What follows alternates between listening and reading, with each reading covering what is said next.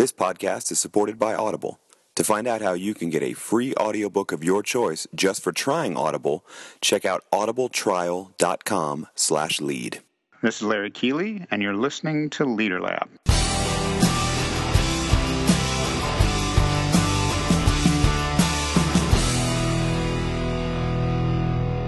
So who are you and what do you do? I'm Larry Keeley, David, and for 30 years now, owing to a nearly catastrophic lack of imagination on my part, I've worked on only one question, which is how you get innovation to succeed instead of fail. Only one question. Yeah, because it's a simple question, and so shame on you for working so long on it. I'm being such a slow learner. Exactly right. Yeah, no, exactly. It's not like it's an incredibly calculated, incredibly complex problem. Well, along that line is a new book that kind of builds on some older research, some stuff that's been out that you've had out there for a while, which is this 10 types of innovation. Now in kind of a newer book that is, I have to say before we go any further, is absolutely beautiful, very, very visual, and I think, I hope in the future of everybody's talking about digital and ebooks versus print, I feel like this is one of those books that's helping to innovate the published book, the hard copy book market by being so well designed and so beautiful. That's very, very uncommonly gracious, David. I want to give the credit to the design firm that did the work, Pentagram, and to my design-trained colleague, Ryan Pickell, who worked with them to make it great. But you guys also were willing to take it and have it be that way instead of a traditional book. So you all deserve some credit there. The other cool thing that the book does is it takes this 10 types of innovation and it kind of breaks them down into what you sort of call the periodic table of different types of innovation. First, I kind of want to talk about the progression of the 10 types of innovation. I think you first sort of started talking about them back in 1999, but they kind of grown and morphed through there and added some research to there. Tell me a bit about this process of discovering and building on these 10 types of innovation. Well, you used the key word already, David. This is a discovery, not some consultant's fancy pants framework, okay? And by discovery, I'm using the word like a scientist would use it. When scientists use the word discovery, what they mean is something that's true, whether or not you know it's true, right? So eventually we discover that when you link two hydrogen atoms to an oxygen atom, it makes a water molecule. But before you know that, it was still true. And in that same sense, what we did about 19 years ago now is we took 1,200 innovation successes, and we looked over a long time horizon, about 200 years, David, and we tried to figure out if those 1,200 successes had anything in common. We cast our net pretty widely, so we looked all the way back to the Model T Ford, and we would look at things that were modern too, like Cirque du Soleil circuses were kind of hot in that time frame. We looked at how you could return a Hertz rental car and get the receipt right on the tarmac instead of having to go in that crummy little booth and wait for somebody to process your order, and dozens, hundreds of other such innovations. We stuck them all in computers, boiled them down, much the same way I guess you'd think of Campbell's condensing soup, and we discovered that there are now, and this is the brilliant part that we discovered, have always been 10 distinct types of innovation. Most innovations use only one or two, but the innovations that go on to change the world, to surprise people, to reinvent categories, and to resurrect entire brands are the ones that consciously or unconsciously, and it's mostly unconsciously, use 5 or more types of innovation orchestrated with some care. That's the heart of the discovery. You mentioned that it's old, and that's true, but every 2 years we've been sort of obsessive-compulsive about redoing the analysis and trying to determine if there's anything new or any change in the relative rate of use of the types of innovation or the patterns of innovation use. And there have been some modern changes, and the book does report on the latest analytic discoveries in the 10 types of innovation. So there's a lot of things that won't surprise your audience, David, like we're using a lot more partnering these days, and people are doing an awful lot more with, customer experience, not just technical features and things like that. But we try to keep track of the dynamics, not just the types. And I like to think of it, I should say, as not old. It's not that this model of 10 types of innovation is old. It's durable. That's the key. It's been around for a while because it works as a structure. And in the new book, you kind of break up these 10 different types and lay them out in this periodic table idea. And so you have the 10 different types, but then they kind of fall into three different categories of types of innovation: the configuration, offering, and experience. I wonder if we could take those in turn, starting with configuration, and tell me about the different types of innovation companies go through where it's a configuration-based innovation. Sure. So, and we've all had experiences with this. Every time we use, say, for instance, the iTunes Music Store, it's really hard to figure out how to classify that. Apple itself classified it as a music store originally, but now they're increasingly calling it just the iTunes Store because you can go there to get professors' lectures or comedy shows or television shows or Leader Lab. Yeah, or Leader Lab. Exactly right. Good point. So, so the podcasts that people love all come from there. It's hard to imagine how you would classify it, and that is a lovely example of reconfiguring entire industries. And it's things like your ability to partner with others, your ability, we call that networking, the profit model, how you get paid for whatever it is you do. It's also things like your own sort of internal things you might do inside your own firm to attract or inspire good leaders or to train people and to leverage their talent. And the like. So process innovation also is part of configuration. So when companies learn to do something hard or rare or costly, or they particularly learn to do it with partners, that's a big deal. And the reason why it's so particularly important for people to think about that consciously now, David, is because look at any gnarly problem, what we're going to do to eradicate, let's say, diabetes, or what we might do to deal with the persistent educational challenges of different districts in the country, or what we might do to give people jobs more brilliantly, almost always will require industries to be more integrated and coordinated rather than separated into little businesses that don't work well with each other. So configurations are a really big deal. And that set of 4 innovation types really does help people get there in a thoughtful, effective way.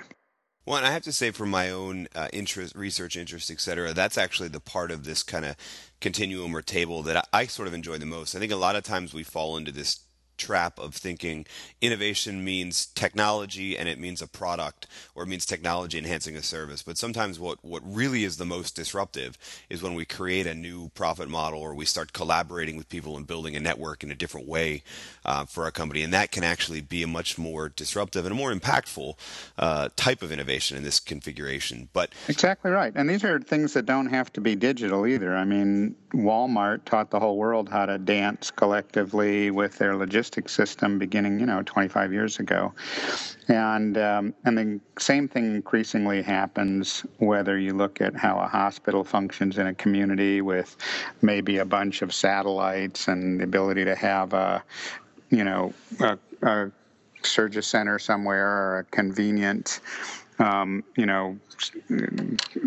ready clinic or something else that might even be inside of a retail store.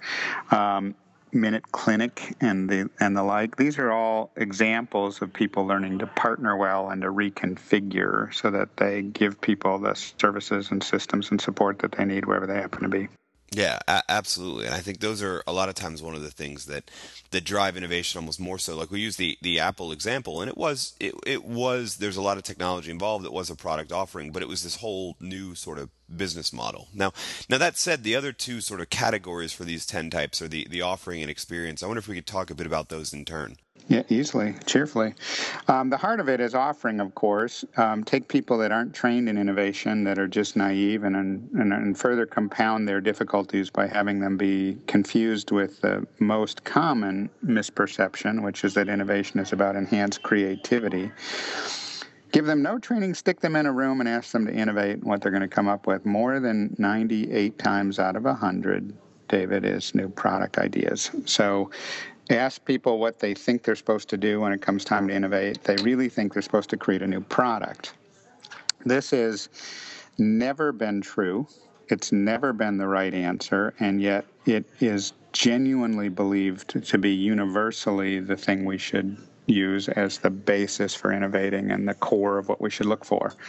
So the two types of innovation that are in the center of the model, the offering subset, is this idea of product innovation, which is still important, but it's usually a minor part of a modern complex offering, and what we call, sort of a product system.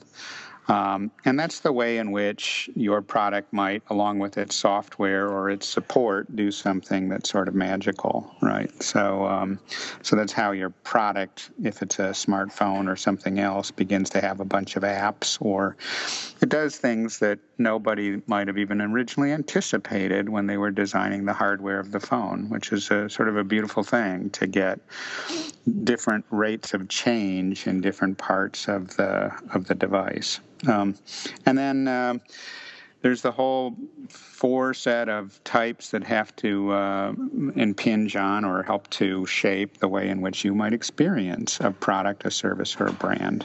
And that's a big deal, too, especially these days. So the channels that you use inform the routes to market, or the way in which you manage your brand, or the way in which you create a bi-directional customer experience. Increasingly, customers are invited to comment on or to tailor or to adapt the things that they're using. So you think about these things collectively, and you quickly discover that almost nothing that we care about, David, uses just one type of innovation. Literally everything we love in the world tends to use multiple types of innovation, increasingly integrated with elegance and care. No, absolutely. And I think the cool thing is about the book especially is that it's not just this descriptive, here are the different types and here's how companies innovated, et cetera, but there's a whole section on leading innovation, which is ultimately, that's what we really want to know, is how do we bring this about in our organization and what can we do? Let me ask you this.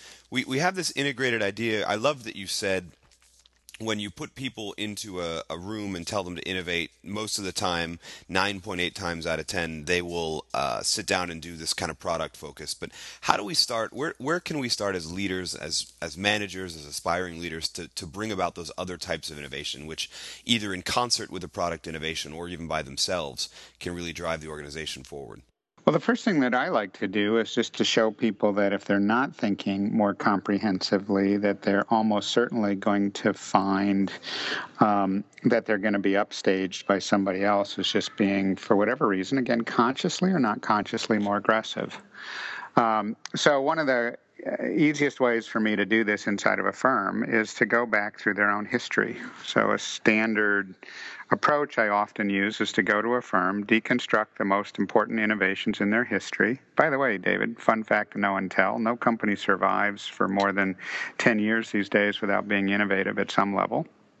And so I go in, I deconstruct their most important innovations, and I show them that literally always the things in their own history that made their company what it is are using 3, maybe 4, maybe even 5 or 6 types of innovation. And the minute I reveal that unto them, they say, "Oh my gosh, we're not as bad at this as we thought, and we just weren't doing it on purpose." And from that point, it's a sort of an easy layup to be able to say, yeah, let's start to be conscious about this. Let's bring in the disciplines and the protocols that make it easier to think this way. Because I think, David, really the cruelest thing we do to smart people is we stick them in a room, we give them no training, we festoon the tables with toys as if they're supposed to be playful and say, okay, innovate now, right? I mean, it happens to be Thursday today. We could say, you couldn't do it yesterday, Wednesday, but now because I'm in the front of the room yelling at you, suddenly you can do innovation. Well, guess what we've discovered? It's harder than that. And it deserves to be treated a little bit like, surgery. Everybody needs to be trained. Everybody needs to know their role. You got to orchestrate it all with balletic precision. And you got to pay attention to things that seem mysterious, like infection control, because even if the patient does some nifty knitting, if the whole team isn't managing infection control, the patient dies, right? So innovation is like that. And the minute we start to tell people that there's ways to get it to happen for real and on purpose, it works so much better. Yeah, I agree. And one of the things I was thinking about when you said put them in a room with some toys, et cetera, is the other thing that tends to happen a lot of times is we develop this kind of office of innovation, right? Or a chief innovation officer, which sometimes those people can be really useful in helping to kind of structure and rework the organization to be more adept and more innovative. But other times it sort of becomes this thing where like, okay, well, this is the silo where we do innovation. Instead Right. of, you talk about this organizational capacity a bit later as these different components of innovation. And I feel like, unless you've got somebody who's thinking, okay, how can we imbue this through the whole organization instead of just in this little chief innovation officer silo? Or someone once told me they worked in the Office of Innovation Management for the company, and I was just thinking, okay, that's a weird way to structure it. Yeah, what could possibly go wrong? Great insight. Chief innovation officers are mostly a way of clarifying to more and more enterprises that it's a priority to innovate. So that's actually an important thing for you and I to acknowledge with some empathy, right? Everybody's trying to innovate.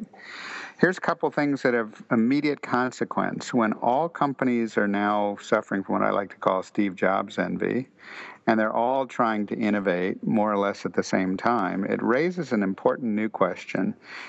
As I try to improve innovation in my firm, am I innovating as fast as, slower than, or more swiftly than the firms against whom I compete, right? So rising tides and lifting all boats and all the usual cliches. You got to start paying attention to what's my rate of change and how am I doing relative to the others. So chief innovation officers can be just symbolic. Welcome to our company. These are the things we care about. We got a guy that, runs innovation. Increasingly, of course, they're coming from the better schools with advanced training. So 10 of my colleagues teach at the world's #1 rated graduate design school, which does give out advanced degrees, PhDs, and master's degrees in innovation. I also teach at Kellogg Graduate School of Management and McCormick School of Engineering at Northwestern. So those places give out advanced degrees in innovation. Many other of the better schools do this now too. So your chief innovation officer can come with special training. But you're right to be skeptical, and you're specifically right to be skeptical about the idea of an office that manages innovation.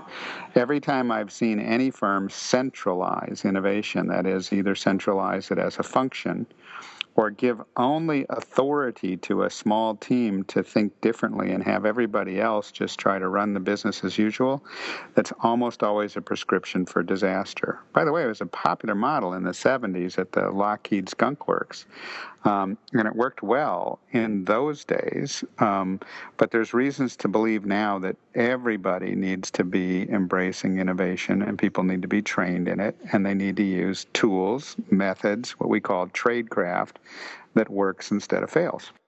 Yeah, I totally agree, and that's one of the reasons when I got my hands on the copy of the book, in addition to it being beautiful enough to pick up and read through, I thought we need to get this on the podcast, not just because of the sort of descriptive effort and the continuing research that you and your team are doing on innovation, but also in the advice on leading innovation. And the really cool towards the end of the book is this sort of innovation playbook idea of different strategies you can use to kind of bring it through. So if I want to encourage our listeners, if you are looking for that, if you believe what we at Leader Lab and what Larry and his team are also selling, which is that innovation needs to be an organization-wide process, not just in one little category or one skunkworks, I encourage you to check out the 10 types of innovation. In the meantime, Larry, I wonder if we could shift a little bit from the book to you and ask you a couple questions. The first being, what are you reading right now? Well, I always have about 8 or 9 books going at the same time. As a rule, I try to read everything published on the topic of innovation. That used to be easy. It's now very hard and very demanding. So one of the books on science research that I'm reading is Brilliant Blunders, which is a fairly detailed analysis of the classic mistakes done by guys like Darwin and Einstein that led to surprisingly productive and interesting new hypotheses about science. I love the book, and I'm nearly finished with it, called Reinventing Discovery, which talks about how there's a new era of network science, David, and it's really helping to understand that all great science progress these days is made by connecting multiple labs rather than having an individual scientist act like a lone ranger in a particular lab. I'm also reading a series of treatises on predictive analytics and big data, just to try to keep up with those fields which are beginning to impinge on innovation. I'm very fond of my colleague's book, Michael Rayner's book, Three Rules, which talks about the classic decision patterns that help to separate well-run firms from not so well-run firms. Unbelievably brilliant research that he's done in that book, and it's a really major advance in management science. Kim Irwin, one of my co-professors at the Institute of Design and a former student, has also just done a brilliant new book called Communicating the New, which deals with the special problem in innovation of how when you have a terrifically bold new idea, you get human beings to understand it and to embrace it instead of to be afraid of it. So a bunch of new tradecraft there. So that's just some. Yeah, and it's funny you bring up Michael Rayner. He was a guest on the podcast a couple weeks ago. Three Rules is an awesome read. I wonder, we've talked a lot about the book, and we've hinted at the idea of what you and your team are normally doing. But what's next for you, and what's next for your whole group? So my colleagues at Deloitte are quite keen on having us build what I like to call the world's most badass integrated innovation unit. So we're willing to take risks with our clients and to invest in the ideas that are bold. We're certainly willing to create the world's most advanced innovation diagnostics, which helps everybody to figure out how they're doing today, and the most advanced metrics, which tells them what sort of goals they should establish to get to the breakthroughs that they need. And beyond that, we're trying to take the ideas in 10 types and digitize them so that increasingly people will be able to use tools that are distributed on things like iPads to be able to construct the breakthrough innovations that they need. And we're continuing to push ways to do this dramatically cheaper than ever before with, crowd research like Kaggle and GigWalk and crowdsourcing and crowdfunding and cloud computing. We're just trying to make sure that the whole world can innovate more boldly than ever before, David, at a fraction of the cost that it used to take and a fraction of the time it used to take. I mean, we figure we should disrupt the field just like everybody else does. So. That's a good way to put it. And it's a bold mission, but I have a feeling that the guy who has spent 34 years studying one seemingly simple question around innovation is up for it. So we'll be looking forward to that. And in the meantime, not the first attempt and certainly not the last attempt, but one of my favorite attempts in achieving that mission is the book, The 10 Types of Innovation. Again, we encourage our readers to check it out. It's a beautiful book. It's an innovative model for a book, and ironically, it's an innovative model for a book that teaches an innovation model, which is awesome. Larry, thank you so much for joining us inside the Leader Lab. It's a privilege to be on with your listeners, David, and with you, gracious interviewer, and appreciate the chance to be on Leader Lab.